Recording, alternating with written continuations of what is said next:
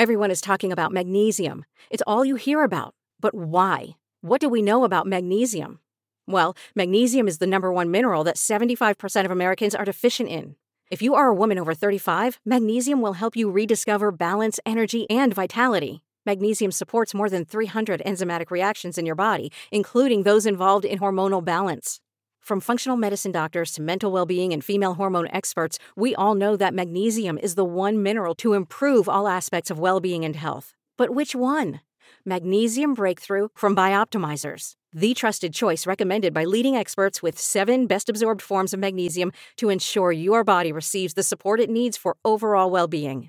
Go to bioptimizers.com/balance today and use code BALANCE10 for 10% off. Support your journey to wellness at bioptimizers.com/balance. Magnesium Breakthrough from Bioptimizers, your foundation to optimal health and vitality. Hey everyone, and welcome back to Big Mad True Crime, where we get big mad over true crime. I'm your host, Heather Ashley, and today's case is out of Fruitland, Idaho. Small talk sucks, so let's dive in.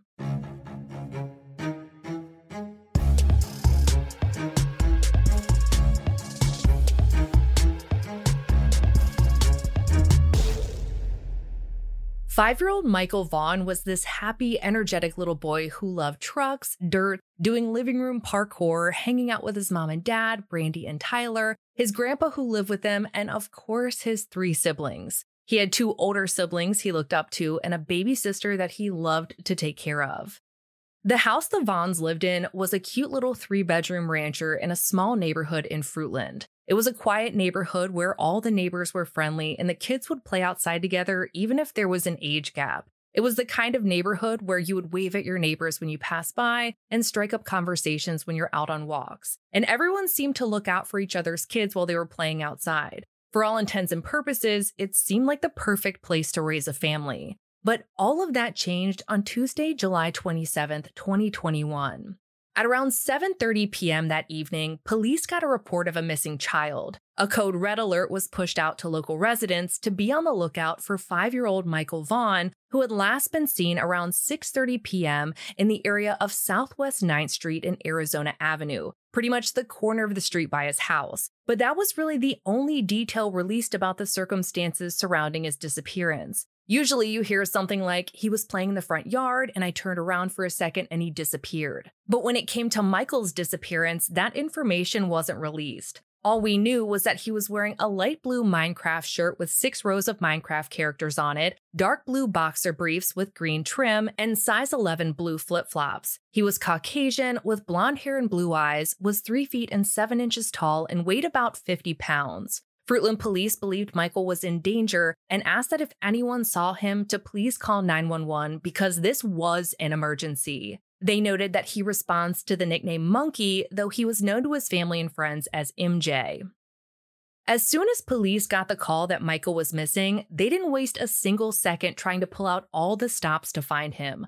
Fire, EMS, search and rescue teams, canines, and a helicopter with infrared technology were all called in. Michael's house backed up to a pretty big field, so there was a lot of ground to cover, but it also seemed realistic that they would find him pretty quickly. It had only been about 30 minutes and it was still light outside. Everyone in the neighborhood was out helping to look for him, and every resource available to the police department was being used. Unfortunately, the daylight turned into darkness and Michael was nowhere to be found. By the following morning, police asked the public to step back on the volunteer searches while people with specialized training took over. What they could do, though, was check their own properties and any security footage they might have. If they caught Michael walking past any security cameras, they might be able to narrow down their search area.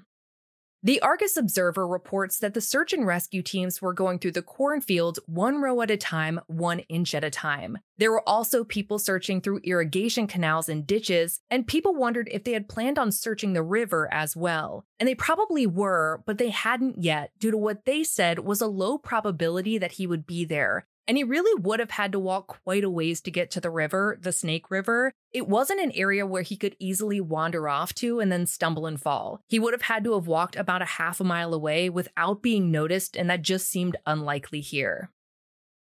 The searches continued all day Wednesday and into Thursday. At that point, the National Guard was called in and a military helicopter flew above while reservists on foot searched the ground. Those irrigation canals that were searched earlier were drained so they could be checked more thoroughly, but nothing was found. Later that afternoon, Fruitland County Police posted an update to Facebook.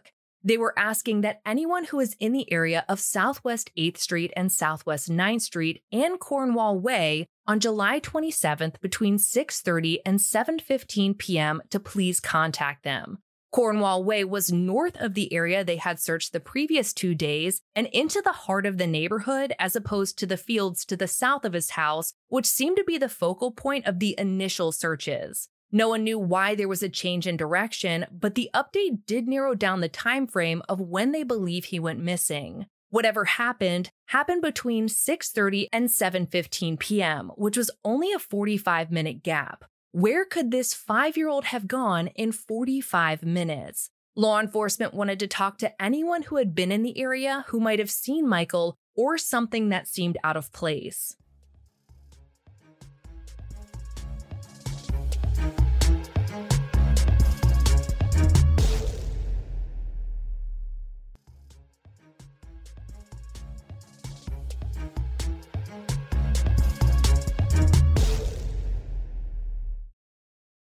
On Friday, July 30th, 2021, CBS 2 reported that police were stopping every vehicle coming and going from the neighborhood, meticulously taking note of every single license plate. There was only one way in and one way out, so the only reason you'd be in that neighborhood is if you lived there or you were visiting someone who did. Getting down the license plates of everyone coming and going would give law enforcement a way to look into each driver, ask them why they were in the neighborhood, and whether or not they were in the neighborhood at the time of Michael's disappearance. Knowing who they were would also give them some insight into who they might be associated with, and no detail was too small at that point. While that was going on, the outlet reports that Michael's babysitter, a family friend who would watch the kids sometimes when Brandy and Tyler were at work, organized a prayer circle. She told CBS 2, "His mommy needs him, his daddy needs him, his papa needs him. We just need him to come home." On Saturday, July 31st, police held their first on-camera press conference. They said that Michael's parents had been 100% cooperative. They too spoke on camera for the first time and tearfully thanked everyone who had helped search for their son, adding, "We just want our monkey home, we miss our baby, and we just want him home." Law enforcement updated that the river was searched and 10 canine teams had found nothing. They said that everything is on the table, which sounds like they're considering all possibilities as to how Michael might have disappeared. And the fact that 10 canine teams hadn't been able to track his scent to a point where they could get any leads makes me think that they either couldn't track his scent at all or that they lost it pretty quickly in the neighborhood. Not knowing yet whether he disappeared from inside the house or while he was outside, this information left a lot of questions on the table.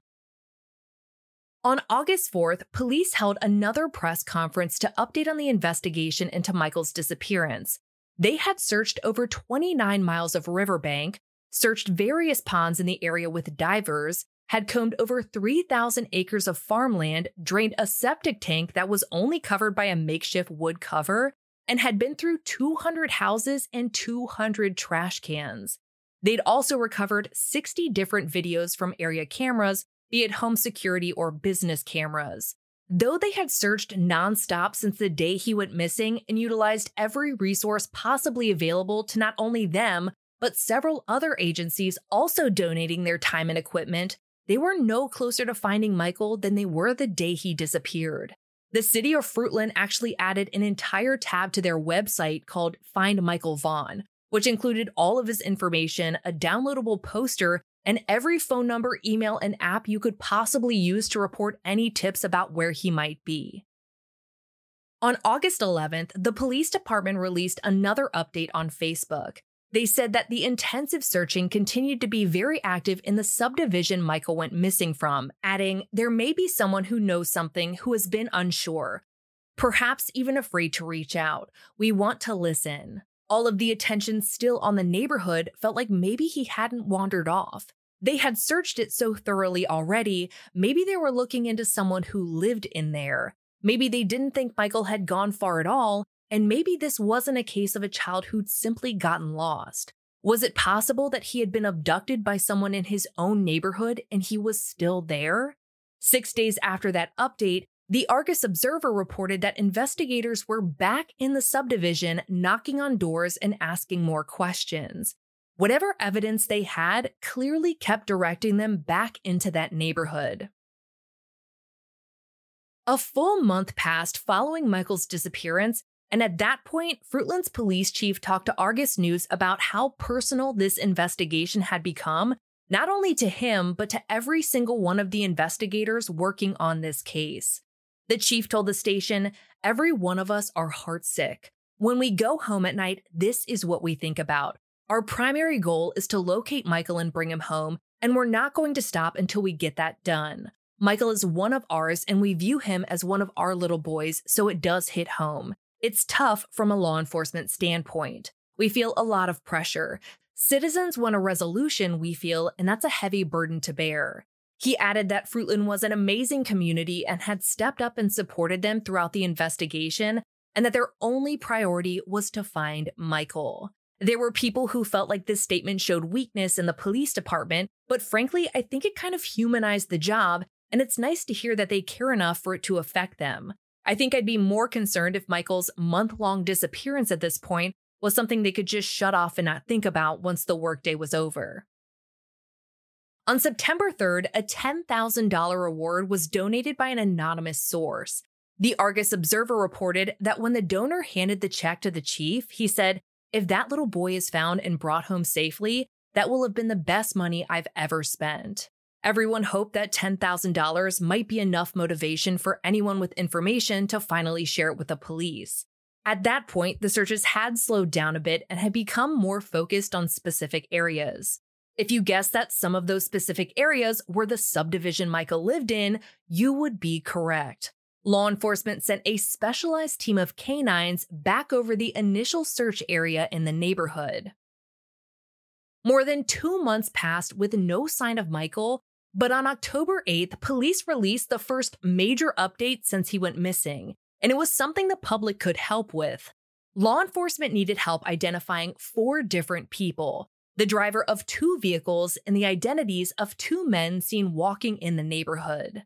The first was the driver of a white Honda Pilot that had been seen driving down Southwest 8th Street on the day Michael went missing at 6:47 p.m. They guesstimated that the model of the Honda Pilot was between a 2016 and 2020 version, and the time it was captured on video put it in the area during that 45-minute window when Michael vanished. The second vehicle in question was the driver of a blue 2010 to 2011 Dodge Avenger. The Avenger was also seen leaving the area within that 45-minute time frame at 6:56 p.m. The 2 people they wanted to identify were both adult males. The first one with dark hair and dark facial hair, wearing a white t-shirt with something on the back of it, black shorts, and dark-colored shoes. KIVI reported that he walked past the park at the front of the neighborhood and towards the drainage behind it. The second was a jogger wearing dark-colored shorts and no t-shirt. He was seen jogging on the sidewalk near the park at 6:15 p.m. That was 15 minutes before that 45-minute time frame, but the police made a point to say that none of these people were suspects or persons of interest, that they just wanted to speak to them to help piece together the missing pieces of that night. From what I can tell, every other person who came and went into that neighborhood had been identified, and these were the last 4 they needed help with. By October 27th, the public had helped identify the owner of the Dodge Avenger and the jogger, but they still didn't know who was driving the white Honda Pilot or the man in the white t-shirt walking by the park and behind the neighborhood. As promising as it felt to finally have some information to work with, time continued to tick by with no sign of Michael. At a press conference on November 18th, his mom spoke saying, "Please keep Michael's face, his name, in every one of your hearts, your eyes, and your minds. It has been 115 days. 115 days he has not been home. We need every one of you. I need you. I need your help to bring my baby home. I need you to know how much Michael is loved. I need you to know how much he is missed. Our family is broken without him. Police updated that they had searched nearly 1,000 acres around the area of his home as recently as last week, addressing the fact that they continued to search areas that had already been searched because as conditions changed in the area, they wanted to make sure that nothing was missed. But it kind of felt bigger than that. It felt like they knew something that the public didn't, and that was unsettling. If someone in the neighborhood was responsible, then was anyone really safe? A local posted that there are usually kids playing outside and people in their yards at all times during the day, but ever since Michael disappeared, there's hardly anyone outside and everyone's doors are locked. According to KTVB, the department stated that most of the homes on Southwest 9th Street had been searched, but that sounded a lot like not all of them had been searched. Was there someone on the street not allowing police to search their house?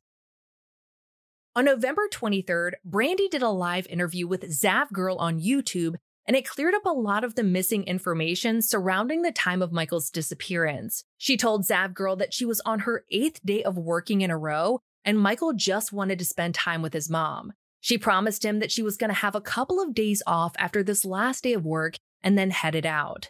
He spent most of the day at home with his dad Tyler and his 3 other siblings. The 2 oldest played on their electronics for most of the day, while Michael and his sister played outside. They called Brandy on her lunch break at around 4 p.m. and everything seemed normal. After that phone call, Tyler put the baby down for a nap. The day went on as normal, and at around 6:30 p.m., when Michael was in the living room playing on his Nintendo Switch, Tyler went back into the baby's room to wake her up from her nap, change her, and order a pizza. When he came out, Michael wasn't in the living room anymore.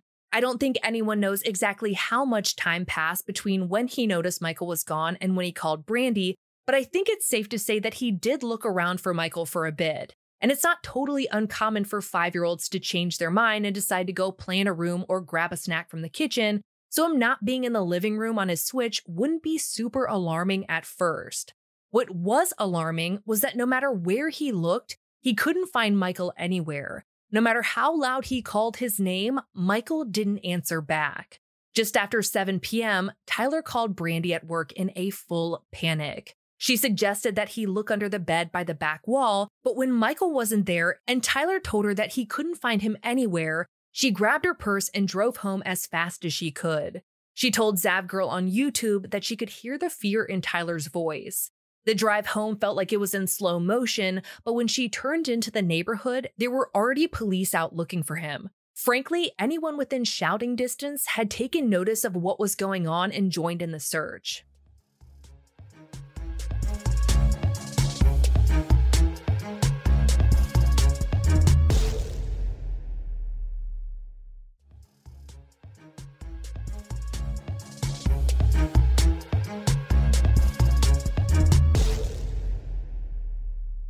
I want to go back a little bit and talk about what happened between the time Tyler went to change the baby and when he came back and noticed that Michael wasn't in the living room anymore.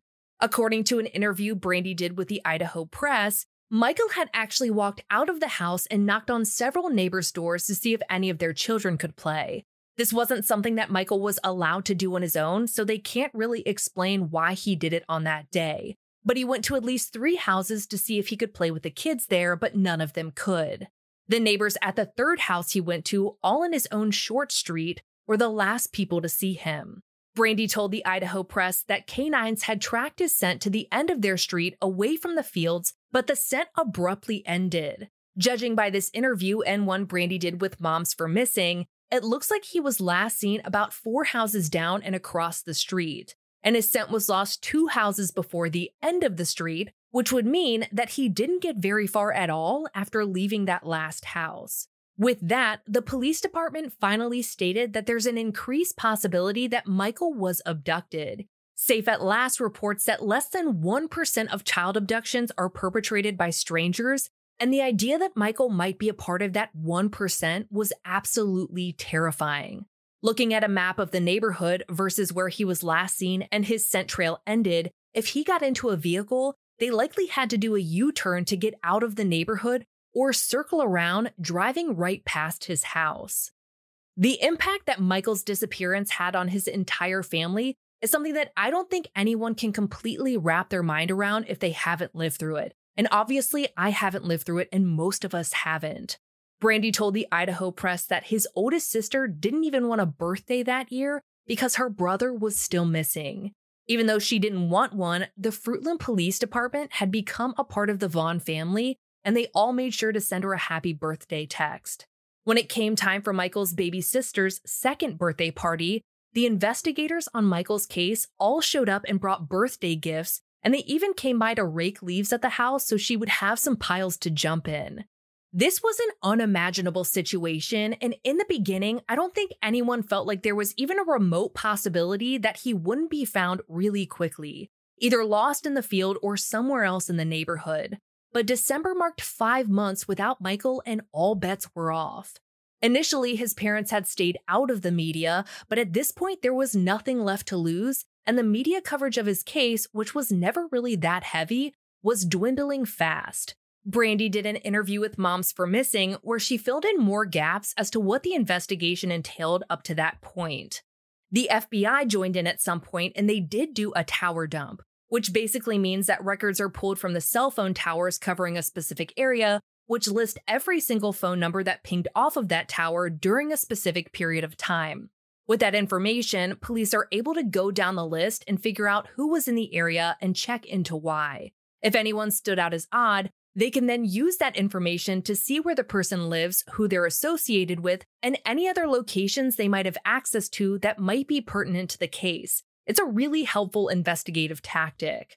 Brandy also narrowed down the timeline of when Michael disappeared by telling Moms for Missing that the last neighbor to see him that evening saw him at 6:45 p.m., meaning the time frame of his disappearance was now a 30-minute window between 6:45 p.m. and 7:15 p.m. On December 29th, the investigation took a new direction when East Idaho News reported that law enforcement had expanded their search to a remote wooded area just north of Weiser County. As the crow flies, it's about 18 miles north of all their previous search locations, and police weren't telling the media why. It felt too specific to have not come from a credible lead, but as far as I can tell, nothing ever came from that search. January 27th, 2022 marked 6 months since Michael disappeared. The police department had followed more than 830 leads, but it didn't feel like they were any closer to finding him, though it was definitely not for lack of effort. This is probably one of the most thorough searches I have ever seen from a law enforcement standpoint, even bringing in the military, and it's probably one of the longest searches that I've seen as well. This department was going to do anything they could for as long as they needed to until they found Michael, and the community surrounding them was just as supportive. Several different fundraisers had been done for Michael's family, and every single penny that had been donated to them, they gave right to the police chief to put towards the reward fund. The reward was now up to $52,860, and people were donating the last bit of money that they could afford, whether it was $10,000, $100, or even $10. More months passed, and in March of 2022, Idaho actually passed a bill in response to there being no Amber Alert issued for Michael at the time he went missing. Yes, the Red Alert did go out, but that was an opt-in that not everyone knew that they could actually opt into. With the new bill, an emergency alert would be sent out to Idaho and surrounding states whenever there was an endangered missing person. According to the Idaho State Journal, it was passed into law in April. Even though Michael hadn't been found yet, he was absolutely changing the course of countless missing persons investigations in the future. I'd love to tell you that new leads came rolling in, but this case seemed to stall until just last month. On Saturday, November 12th of 2022, Fruitland Police Department was seen taking down the fence in a yard just a mile away from Michael's house, in his neighborhood. The fence was taken down so they could drive a tractor into the backyard. According to KTVB, police had gotten a tip from someone in the house, and whatever that tip was, it was credible enough for them to get a judge to sign off on an excavation warrant. According to the outlet, this was the 27th search warrant issued in the investigation, which didn't even begin to include the amount of consensual searches, which the chief said was triple that amount. This excavation was huge news, and local stations started live tweeting updates from the scene. The chief told KTVB that the couple who lived in the home didn't own it and that he doesn't know of any connection between them and Michael.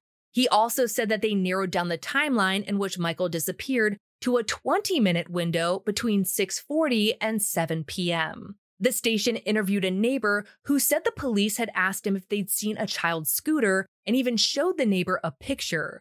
Was there a scooter missing along with Michael? Was that a detail that they had kept close to the vest? After a full day of searching Friday, they resumed on Sunday morning, and the fire chief told reporter Alexandra Dugan that they'd already peeled up the first few layers of dirt in the yard. Before long, there was a lot of attention surrounding one of the canines on the fence line.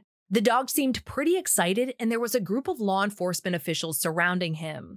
Everything went quiet for a couple of hours, and everyone seemed to leave the scene, but when they got back, the reporter noted that they were carrying a tool set and a shovel. One official told reporter Abby Davis that they planned to excavate the entire backyard, going 3 to 4 feet into the soil, and they weren't exaggerating even a little bit. By late afternoon, what looked like a dump truck drove away from the scene with the excavated dirt in the back. Law enforcement was going to sift through every single square inch of that dirt for any evidence that Michael or his remains had ever touched it. The search in the backyard had everyone's blood pressure on high. It was a search where you could watch everything unfolding in real time, but there weren't really any updates given. That is, until Monday, November 14th. That morning, News Nation reported that one day prior to the excavation even starting, the woman who lived in the house had been taken into custody, 35-year-old Sarah Wandra. Her husband, Stacy Wandra, was already in custody for an unrelated charge. Of course, the first thing I did when I found out who'd been taken into custody was run a background and sprint to social media to see what I can find, and holy mother of Krakens, was it a wild ride. Sarah had multiple accounts across Facebook and multiple accounts across TikTok, so it was a lot to ingest. And not just because of the sheer volume, but because of the off-the-wall things that she ranted about multiple times a day. The underlying message behind most of her posts had something to do with her religion. In a pro-life rant, she posted, "Tell me this baby is only a fetus. You are wrong. This is a living, breathing child, so don't think you can call it anything else. You are calling it that to cover up your murder of children. Yes, I said murder. Abortion is just that, so justify your murders how you wish, but God is in control, and if you have done this, I suggest repenting and turning to Jesus, because otherwise, you will see the wrath and not grace, because Jesus is the only way to heaven." I'm gonna let that sink in before we talk about how that post was not aging well based on the comments it was collecting below. Based on other posts, it seemed like she may have found Jesus while she was in prison. Granted, I can't find any prior convictions that would have landed her there, but that is what she said. In other posts, she talked about how Christmas is Satan worship and even made a TikTok video about how opening Panda Express fortune cookies was consulting demons. Though she did make a point to say that she didn't think Panda was sacrificing all their foods to demons. In one of those TikToks, you can see Michael's missing poster plastered on the front of her refrigerator. While everyone who'd been following Michael's case was busy trying to figure out who this Sarah girl was, they got another update. Later that same day, she was officially charged with failure to notify of a death. According to KTVB, police believe that Sarah might have knowledge of Michael's death and failed to report it. Michael's family had held on to so much hope that they might find him and bring him home alive, and knowing that they were having to hear police confirm that someone might have knowledge about his death is enough to want to break down for them.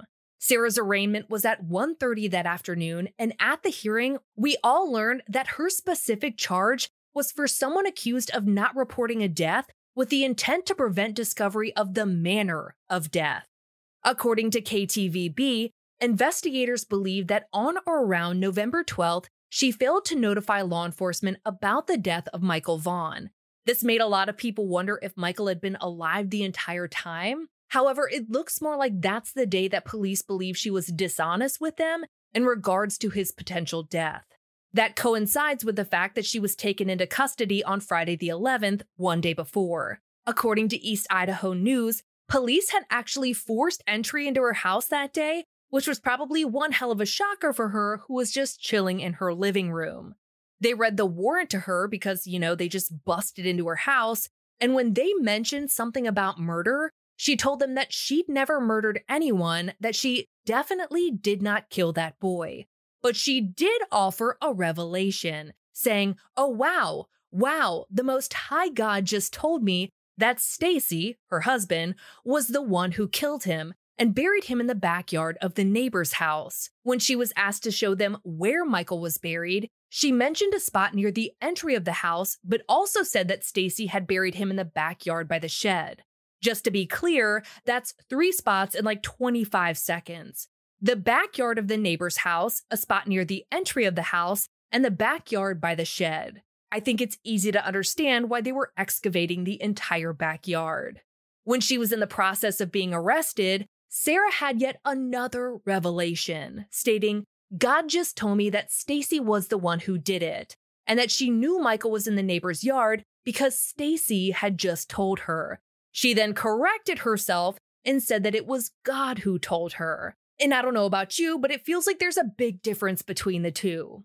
East Idaho News reports that even though she told police that God told her Stacy was the one who buried Michael's body in the backyard, she said he's not the one who hurt him, that a man named Adrian had, and that he was scared to tell anyone. Back at the arraignment, East Idaho News reports that the prosecutor asked for a $1 million bond because of a previous firearms charge, which was for a felony in possession of a firearm, which she was apparently on pretrial release for. The reporting on that charge got a little hairy, and it was hard to figure out what exactly the circumstances were. The initial report said that she was on pretrial release for it, and that the charge involved Stacy as well, who was already in jail. However, East Idaho News also reported that the charges had been dismissed. I don't know what the full story is behind that, but either way, felony in possession of a firearm was definitely a discussion at the table. Her bond was eventually set to $500,000, with a preliminary hearing set for the 21st and the 22nd. The judge wound up sealing the probable cause affidavit because there was concern that information in the affidavit being released might impact the investigation. If investigators felt like other people might know something, they certainly didn't want whoever else might be involved to be one step ahead of them, making it even more difficult to find Michael's remains, which still had yet to be found.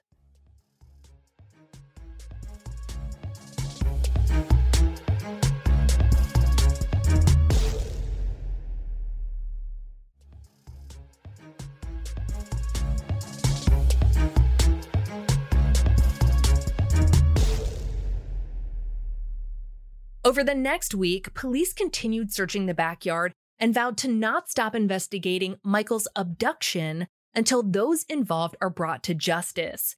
This seemed to be the first time that they publicly called this an actual abduction, and I want to point out that they said those involved, which kind of sounds plural. When it came time for Sarah's preliminary hearing, it didn't happen.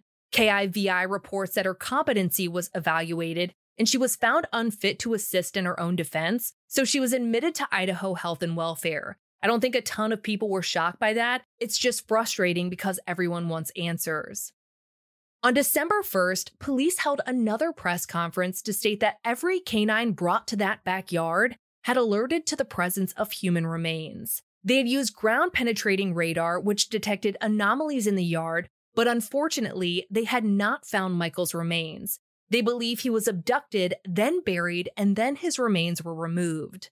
When it comes to ground-penetrating radar finding anomalies in the yard, it doesn't necessarily mean that they saw what might have been a body that was buried. It could mean something like the density of the soil in a certain area suggested that it had been manipulated. Speaking of suggestions, according to law enforcement, evidence suggested that both Sarah and already incarcerated Stacy both have firsthand knowledge of the abduction, but those are only 2 of the 4 names mentioned in this press conference. The other 2 were a 30-year-old named Brandon, who they believed was in North Dakota, and a 32-year-old named Adrian, who they believed was in Ohio. Both of them had been staying in Sarah and Stacy's home when Michael was abducted. Police asked for anyone with information to call the police and said that they believe 4 people are involved in Michael's abduction. In a strange twist, a YouTuber named Jonathan Lee Riches had apparently interviewed this Adrian guy 45 days before he was ever named by police. He told Riches that he was with Sarah all day and that Stacy was home alone. He said that he only heard about Michael's disappearance when Sarah's car was stopped and she was told that Michael was missing. He says that Sarah told him they should go help look for him. The last few updates that have come in Michael's case are from the last couple of weeks. The Argus Observer reports that a consensual search was done of the neighbor's yard, but nothing was found. On top of that, KTVB reports that law enforcement was able to make contact with both Brandon and Adrian. However, nothing more was said about it. I haven't found any evidence to suggest that either of them were taken into custody or that there are any charges against them. As of yet, Michael's remains have still not been found, and there is no word about how or when the case against Sarah will move forward. However, law enforcement has stated in no uncertain terms that they will not rest until there is justice for Michael Vaughan. If you have any information, please contact the Fruitland Police Department at 208-452-3110. You can also email tips to findmichael@fruitland.org. You can also submit tips to Crime Stoppers and at 343cops.com. You may remain anonymous. For all photos pertaining to Michael's case, check out his highlight at the top of my Instagram profile at @TheHeatherAshley and join me there tonight at 8:30 p.m. Eastern, where we go live and talk about today's episode and all other true crime cases on your mind. To get access to ad-free and bonus episodes, which are released on the first Monday of every month, subscribe to our Apple Premium or head over to our Patreon at patreon.com/BigMadTrueCrime, where for just $1 a month, your episodes are totally ad-free. If you love the podcast, feel free to leave a review. I read them all and they absolutely make my day. And if you have a case that you'd like to hear covered, share it with Big Mad True Crime on social media. All cases are covered by listener request. I'll be bringing you a brand new case next week, and I cannot wait. But until then, we out.